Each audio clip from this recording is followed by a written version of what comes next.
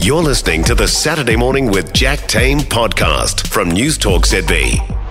Time to catch up with our tech expert, Paul Stenhouse. Kia ora, Paul.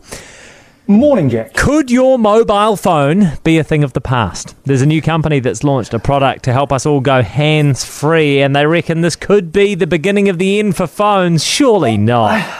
I mean, I will say I didn't think much of this until I saw the demo. Yeah. I saw the demo and then thought they could be onto something here. Really? Because, yeah, I do. I know that sounds crazy. Yeah. But think about how often we use our phones. Maybe this is just a New York thing, I don't know. But how often we use our phones with our earphones in, our earpods. Yes. And so what this is, right, instead of having your phone in your pocket with your earbuds in, this is a device, I knew you were going to make that sound.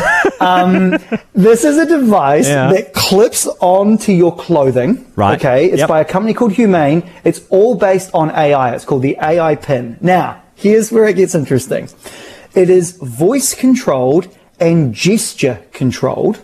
Okay. Right? Yeah. And it can do the same things that your phone can do, except everything you do is basically through your voice or through this, like, it looks very futuristic. Okay, so I need to try to describe it for your people, for your folks listening. You're wearing the device, right? So imagine like a thing stuck to your chest, like a name tag almost, like in that type of position.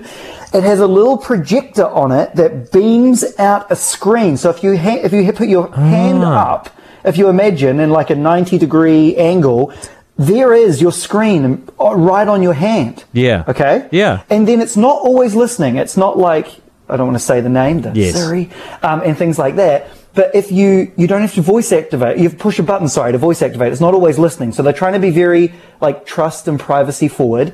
And then you can ask it to do things. So you can ask it to read emails or send messages or make calls, get directions, play music, da-da-da-da-da. It's got a camera in it, so you can, like, and it takes video as well. So you can, like, record your things. Very interesting device. It feels like the sort of thing that could be, like, the watch, but one step better, that people may want to go all in on, that does more than just health things. Wow. I was a little excited by it. I love how you bring this to my attention, because otherwise this would, like, honestly, they would introduce this, 5 billion people would buy it, and then literally in like 2045, I'd be like, have you heard about this new thing? It's instead of a phone, it's a. So I mean, it's a clip-on. Give us a realistic sense though, because I think about all of the kind of flash in the pan tech in the past, things like Google Glass, the wearable glasses and things like that never really took off. What do you think is the likelihood that this is actually going to meaningfully change the way we think about landscape? phones and market, the landscape, the techscape. That sound like the techscape.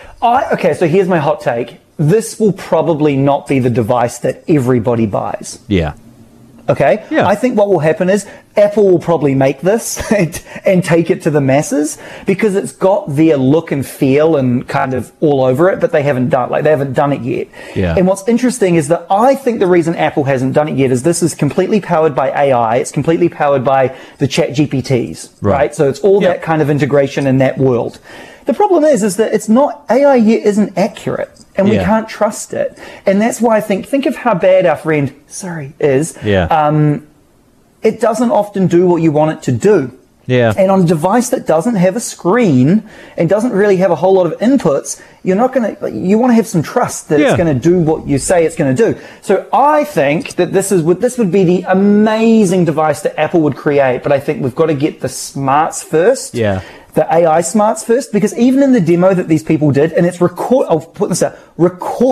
demo that they did and published on the internet, the AI got actual facts wrong and presented actual wrong information. Yeah, right. So it's not quite really. If you say call Michael, is it going to call the right Michael? Yeah. Who knows? Yeah. And that's what we need to get the trust to. So I think that it is the type of device that we could definitely see as like the next generation of a phone, but I don't think it'll be this company that does it. Okay. But it's cool. It's a cool glimpse into the future, I think. After you sent it to me, I went and had a look on the videos, and they are really interesting. At the very least, it gets me thinking. I love kind of the new technology where you think, oh my God, could this be... It feels a little Jetsons. Yeah, it does. It does. It absolutely does. So I'm going to make sure that we put the video up on the website as well so that the people can go and see it for themselves. Thank you so much, Paul.